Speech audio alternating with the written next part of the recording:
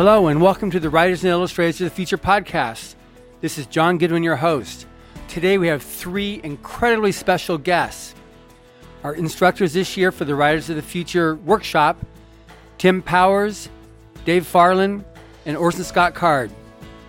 They just finished the workshop, and I asked them to stay behind for a few minutes just to give a little overview of what happened in the last week worth of the workshop. I'm Dave Wolverton. I'm here with Orson Scott Card and Tim Powers, and we just got done teaching the workshop for the writers that were the winners for Volume 35 of the L. Ron Hubbard's Writers of the Future contest. This is an annual event that goes on before the awards ceremony. I've been doing it now for 35 years. The workshop that we taught is a little bit unusual in that the writers that we have already sort of demonstrated that they're writing publishable fiction and that they have the possibility of having careers. And so it's unlike other writing workshops in that we're not teaching the basics of this is what a story, this is how it is, this is how you parse a sentence, here's the beginning and middles and ends. We talk a bit more in this workshop about building a career and how you go about that. L. Ron Hubbard put together a number of essays that were used by Algis Budrys and L. Ron Hubbard with the very first volume. And those essays talk about things like how do you interview a person? How do you get ideas for stories? Once you have an idea for story, how do you put it together into a story format and get it written quickly? And these types of things. So this is what we're focusing on for this week, and the kind of thing that we've been doing for 35 years now. I'm Tim Powers, also an instructor at the workshop, and I've been instructor and judge since I think 1987.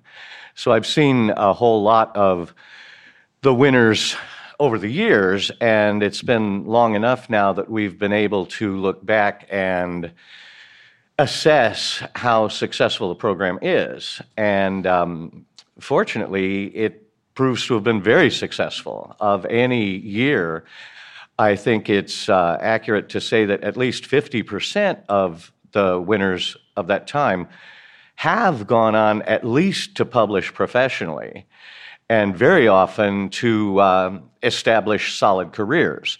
So obviously, the program works. And I think one of the big virtues of it is that Hubbard set it up so that only unpublished people could participate, could enter. I'm sure fiction writing, science fiction writing, has always been a difficult arena to fight your way into. And so this provides real talented writers with, at the very least, a shortcut, an easy way in, where otherwise they might have had to spend years at trial and error and finding out what does and does not work, and possibly simply giving up. So it has been fun to participate in this, and then I always want to unreasonably take credit for all their subsequent successes. I'm Orson Scott Card. I took part in two of the early workshops, and then I've been a judge off and on over the years since then, but I have not taken part in the workshops except as a visiting lecturer doing about a half hour or an hour. And then not regularly. So all of this evolution that Tim and Dave have seen, I came in. It's like a grandchild that you see once as a baby, and then again at age 5, and you just go, oh wow, not the same human at all. Though I will say that some things are a constant. You were talking about how the students have prepared themselves, and that this is sort of an easier way in, but I suspect not. I mean, we as we met them the other night for the first time, some of them talked about this being their 40. One guy it was his 40th submission to the contest, where he finally made it into the book and into the workshop, and others had similar, though not quite so lengthy, not quite so epic a story. The difference between the Writers of the Future contest, I don't think of it as an easy way in at all. It's got a very high standard. There are people who get published in the magazines who aren't good enough for this contest. That's true. And because everybody who's beginning, who knows anything, knows to submit their stories to Writers of the Future. I tell my students that. I say, if you're writing science fiction or fantasy, and you start out with a short story, or you have excerpted a short story from your novel, there's only one place to send it first, and that's Writers of the Future. And the reason is, first, because Writers of the Future responds within 3 months. There's a contest every quarter, so that you don't wait for a year and a half for it to move around on the editor's desk until it finally catches his eye. It's going to be read. It's going to be read soon, and it's going to be responded to. Plus, you're going to get some feedback. It's not going to be an elaborate critique of your story. I don't think anybody has time for that. But it's going to be, if you're on the right track, you'll get an honorable mention, or I just heard about it this time, a silver honorable mention. I didn't know those existed. I'm waiting for the gold and platinum later. But you'll get some feedback, some positive response if you're on the right track. But the main reason you submit to Writers of the Future is because if you make it into the book, your career has begun. As soon as you have that credential, that you're in Writers of the Future Volume X, editors at book publishing houses will give your submission package, your query letter, your manuscript a much closer look. They will, I don't want to say closer, they're responsible humans. They look closely at everything. What it is they'll enter your manuscript with hope. Writers of the Future gives them hope because they'll know that you have met the professional standard of a first-rate short fiction publication. And as the magazines die, they fade from, I think Asimov's had more than 100,000 circulation about 10 years ago, and now, I don't know what the numbers are, but it's way less than that. And that was the best, and Analog was way down. Writers of the Future is now by far the best short story market in science fiction and fantasy, because this is a book that hits the lists, and people buy it to read it. They pay attention to the stories that are in it. So this is the launch of a career. And even if they decide that they want to be hobbyists after all, it ain't because they weren't invited to the party. Right. And the big advantage for a beginning unknown writer, it's not that getting into Writers of the Future book is easy. The big advantage is that you're not in competition with the name writers, the previously established writers. Certainly the standards inevitably must be very high for Writers of the Future simply because of the enormous volume of submissions. And so there is a distillation that takes place, but everybody at least starts on an equal, which is to say unknown, footing. Yeah. Now, when someone does enter Writers of the Future, we have, of course, the finalists and our winners that you hear about, but there are thousands of entries each quarter now. And when we get those entries, one of the things that I always look at is very often I'll see stories and I'll go, there's something good about this story. I want to congratulate the author or give them some sort of kudos. And so we have a number of different awards that they can receive. And of course, at the lowest level is honorable mention. And I don't want to say... Which is still better than nothing. Which is still better than nothing, yeah. And the honorable mention basically can mean a couple of different things. Sometimes I'll see a story and I'll think, that's a really cool idea. Or this is a great opening, but then it kind of dies on page 7 or something. And I want to say, you got my attention, okay? And so there's that honorable mention. But at the end of any given quarter, I have a list of stories that I'm considering as finalists. Right now, I've got 25 finalists, and I've got to narrow it down to 8. And some of those stories I might find one or two things wrong with that just maybe needs a little tiny bit of work. And those very often will be honorable mentions too. Silver honorable mentions are stories that are pretty much publishable just as they are. Very often, as Tim mentioned, the stories that didn't win in Writers of the Future will go on to be published in other magazines. And I see my silver honorable mention stories all the time being published in other magazines. And then, of course, there's beyond that, we have the level of semifinalist. A semifinalist story is one that came very, very close to being a finalist, and I will offer a critique on that, saying this is what I think you need to do. And in some cases, one young man turned in a piece, and I said, send this to Analog, and it won Story of the Year at Analog after we did it. And of course, it would break your heart to have to actually name this person. It was Brad Torgerson. Oh, okay. Believable, yes. And so, there are times when I'll get a story. Actually, I think that particular story was actually a finalist. And he said, "Why didn't this make it?" And I said, "This was just the wrong market for it. This was a perfectly fine story, and I couldn't quite believe that we didn't give it a but a first or second. You have to choose Yeah. one, Yeah, you have to choose one. And what it comes down to in Writers of the Future, I think very often I get stories that are solidly written, and yet we also have that level of stylistic expertise that comes into it. That there's a lot of wordplay and things like that, and I think the judges tend to look at the story in different levels. Is this a good, solid story?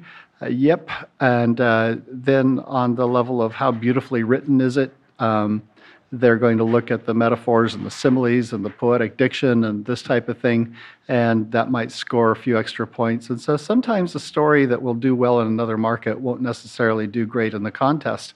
But in any case, we have those levels, and then, of course, we have our winners. We're first, second, and third place, and each year we're going to choose one of our first-place stories will end up being the grand prize winner for the year and get the $5,000 bonus check. So we try to really do as much as we can to help people out.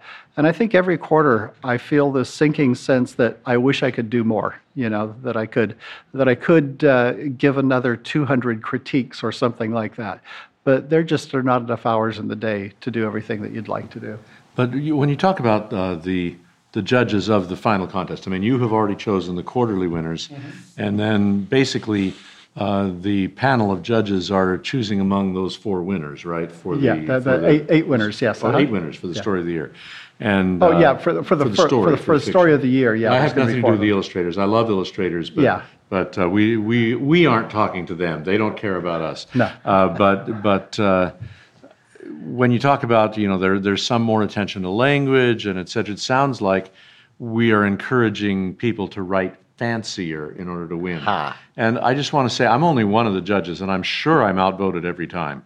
But I loathe anything that says, see me right, aren't I clever? Yeah, and so I that know will what you mean. never be my choice. I will always cast a vote for one that is a plain tale, plainly told, I think without that is, any tricks. I think that's the prevailing opinion, unstated, but I think probably all the judges feel that way. And I've always been impressed with the breadth of subcategories of science fiction fantasy that the contest embraces. It goes from there might be very hard technical science fiction to the more psychological sorts of things to fantasy to horror. Always, I think we're keeping in mind the readership. Who are they? And it's always seemed to me that we're aiming at readership sort of middle school and up in age, all the way to extreme old age. My age? Okay. There you go. My age even, yes. But one of the values that I think leads to what Scott was talking about is the variety of the judges. And I know when I first was asked by Algis Budrys to be a judge, I was very impressed by who the other judges were. Over the years, the judges for this contest have included Jack Williamson, C.L. Moore, Roger Zelazny, Frank Herbert, Anne McCaffrey, good God. Him too. And Orson Scott Card and Dave Wolverton. But it's always a group of people who really do know, both as discerning readers and as writers themselves, what's good, where I don't think a panel of academic literary specialists could do nearly as well at choosing what readers will turn out actually to like. Yeah. Now, Because this is reader-driven in the sense Right. that if readers don't want this book, the book doesn't succeed. It doesn't do any good for Why anybody. did we bother in that And case? so it's a book that is meant to be read by the person who buys it. This isn't a gift book. This is a selfish, entertainment-hungry reader's purchase Right. for himself. Right. One of the things that I do when I'm looking at the stories, as potential finalists, is I've always loved the idea of trying to capture the breadth and the depth of what is science fiction and fantasy and horror. There's nothing that's excluded in that. I don't say, oh gosh, I don't like contemporary fantasy, okay? And so I'm not going to choose one of those. If I get a good story about a werewolf detective in the modern day, it's a good story, and that's really all that I judge it on. I'm always looking for comedy. I'm always looking for off-world science fiction. I'm always looking for just about everything. And one of the problems that I sometimes have is I'll get stories that are too similar. I've had quarters where I had one quarter, for example, where I got 6 really good ghost stories. And I thought, I can't turn in 8 ghost stories to the judges, or they would wonder if I had gone insane. Ghosts of the future, yeah. So I chose the best ghost story that I could. It won first place, but that meant that the second and third place ghost stories didn't go to the judges. So I try to get that depth and breadth, and then that is what makes judging so difficult, because if I'm giving you apples, oranges, pears, bananas, and pomegranates, I don't know if you're going to choose the pomegranates or what, As far as the judges go. And we can't, we have our own biases. I want you to know, the only circumstance in which I will ever read a zombie story or a vampire story is if it's one of the finalists I'm judging in Writers of the Future, because I repel those stories. I cannot bear to read 2 pages into one. And so, sorry, this means that I have not, in fact, read Twilight. Not because there's anything wrong with it, but because I knew it was a vampire story going in, and there was just no way. It cannot hold my attention. But as a judge of a contest, I trust the original judge. I know that if Dave, or previously Algis Budrys, has chosen this as a quarterly winner, that it has merit beyond its subject matter.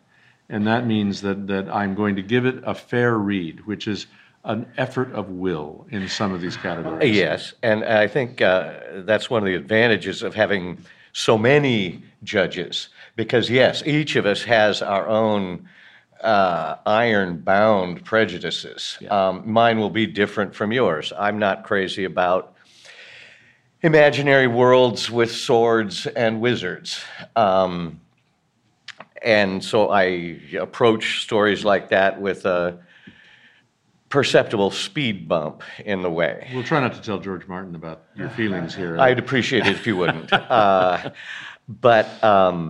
And I have a instinctive speed bump against stories told in the present tense. Yeah. Though one of the ones this quarter was, and I forced myself to get over that speed bump because it had been selected. Dave thought it was worth reading. And in fact, it was one of my final favorites. I don't remember if I voted it number 1 or number 2, but in spite of my prejudice, I was able to see that it was real good. And all of us will have those prejudices, which is why it's a good thing to have quite a broad spectrum of judges, so that one person's bad attitude is not going to prevail without contest. I think all of the judges have the integrity to give a fair shake to every story that comes along. And it's worth remembering one kind of law, I think, of fiction writing, which is a good enough story can transcend, can overcome any barriers in the actual writing. Yeah. So because, Such as this one in the present tense, right, this time. I liked it. It was, I think, my second choice this time. And it wasn't second because it was in present tense.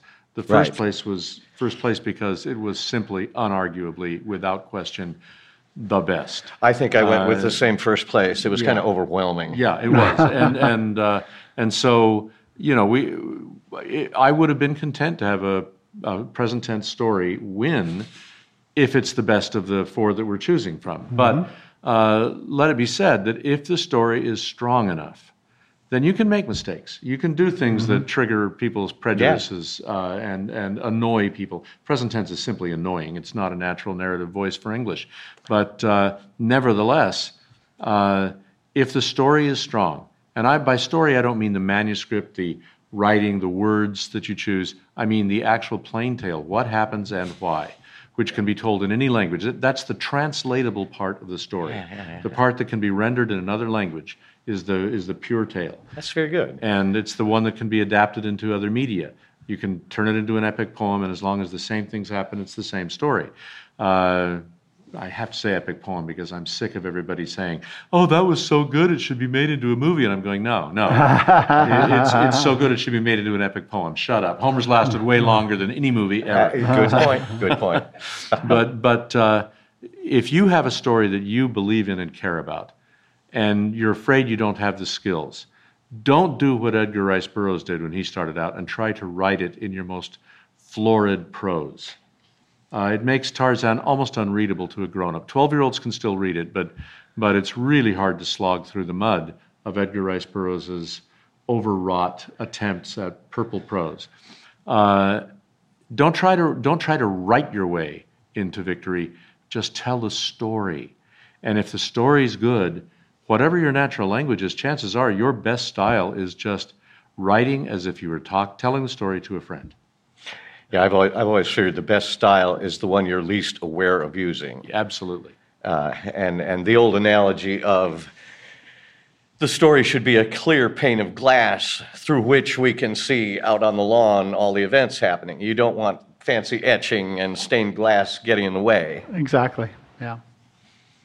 Though there are critics who only look at the etching on the stain, glass and the color and everything, and they don't care what goes on. No, in fact, to them, those figures out on the lawn are simply metaphors. Yeah, exactly. And I remember when I was trying to get a terminal degree, so I entered a creative writing program at a university, and with the idea of getting an MFA or I can't remember if it was a doctorate. It doesn't matter. Who cares?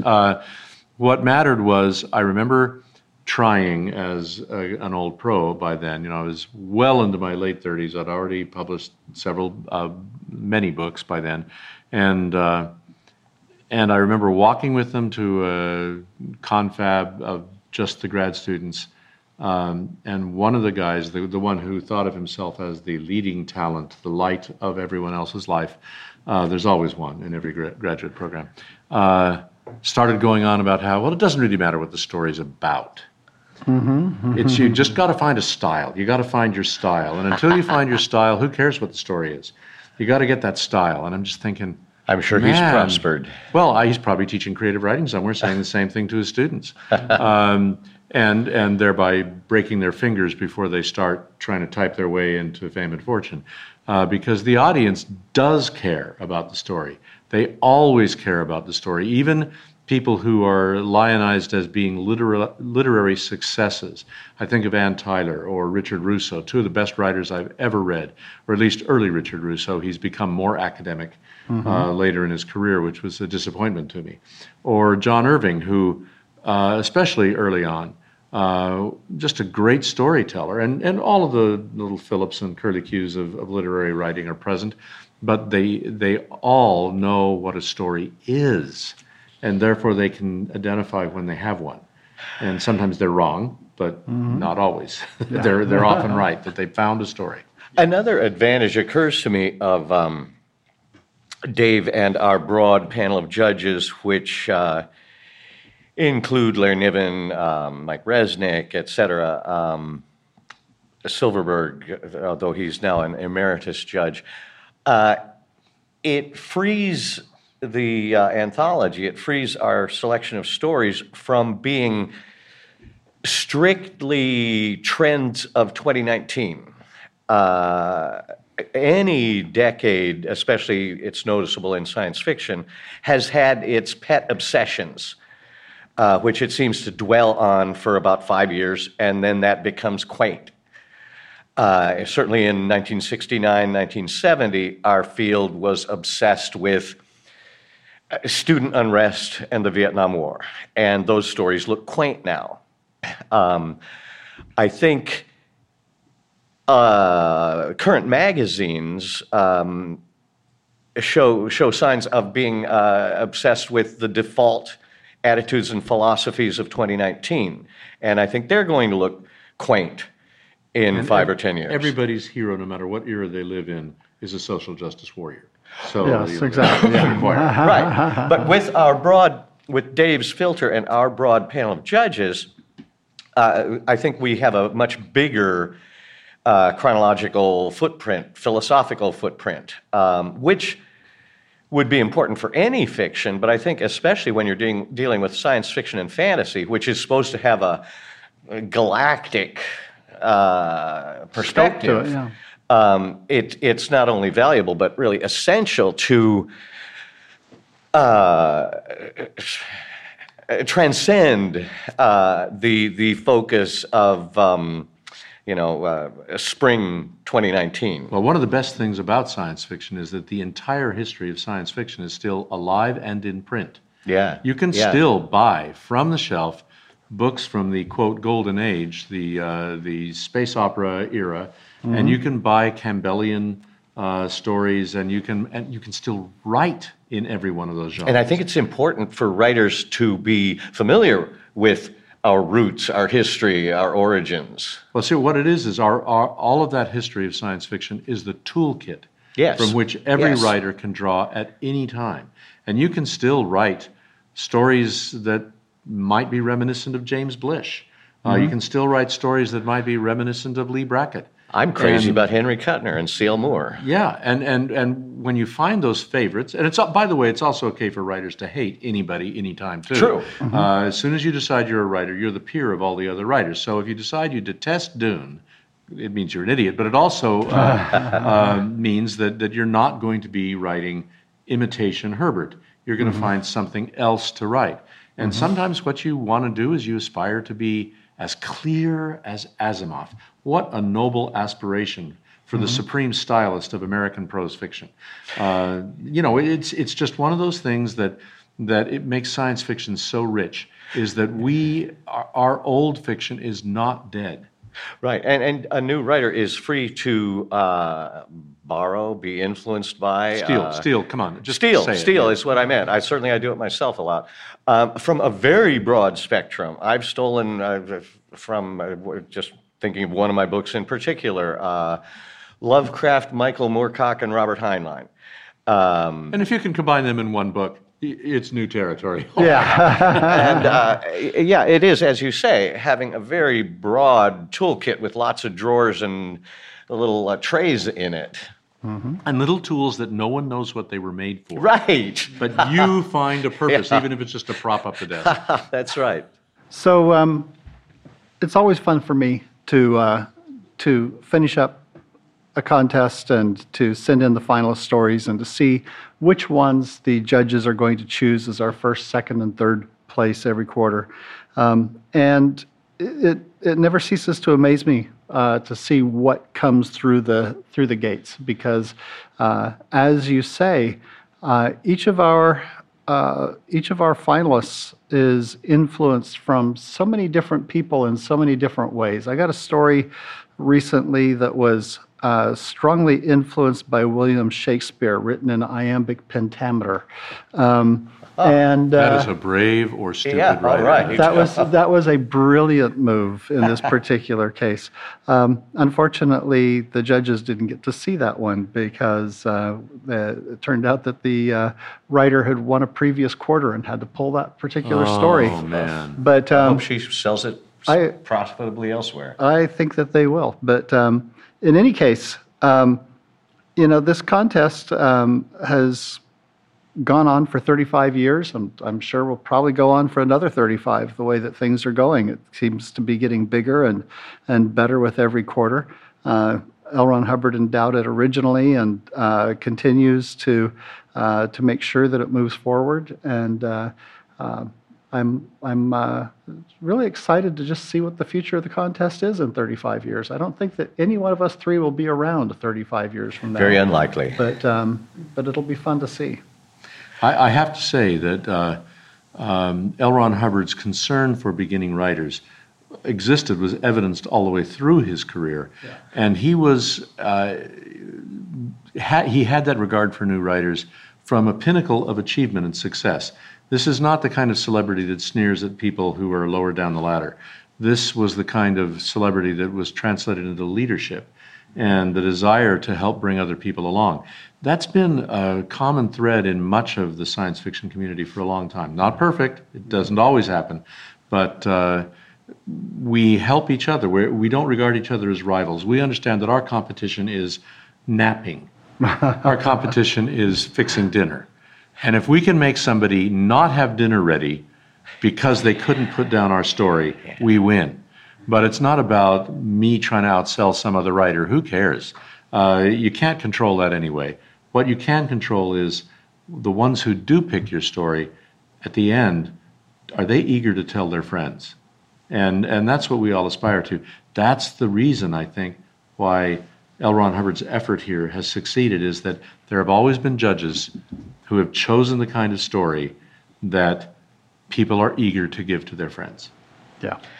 Yeah, I think, as you say, it's clear that Hubbard, throughout his career, was, instead of trying to exclude competition, was trying to encourage and bring out other good writers. All his essays on story structure, how to do suspense, how to come up with ideas for stories, how to make them more convincing, how to market them, how most effectively to make a career of it, was deliberately fostering competition.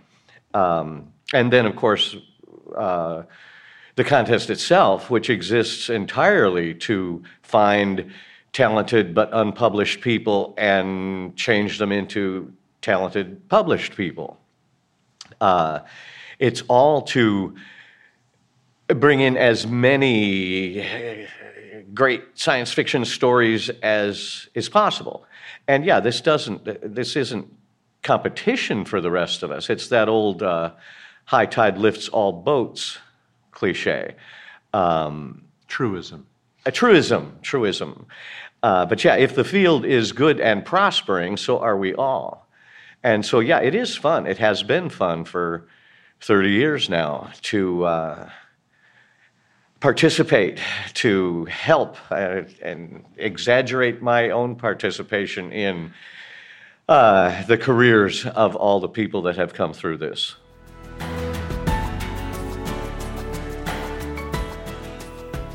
Thank you for listening. Stay tuned for our next installment of the Writers of the Future podcast. Subscribe to the Writers of the Future podcast wherever you get your podcasts.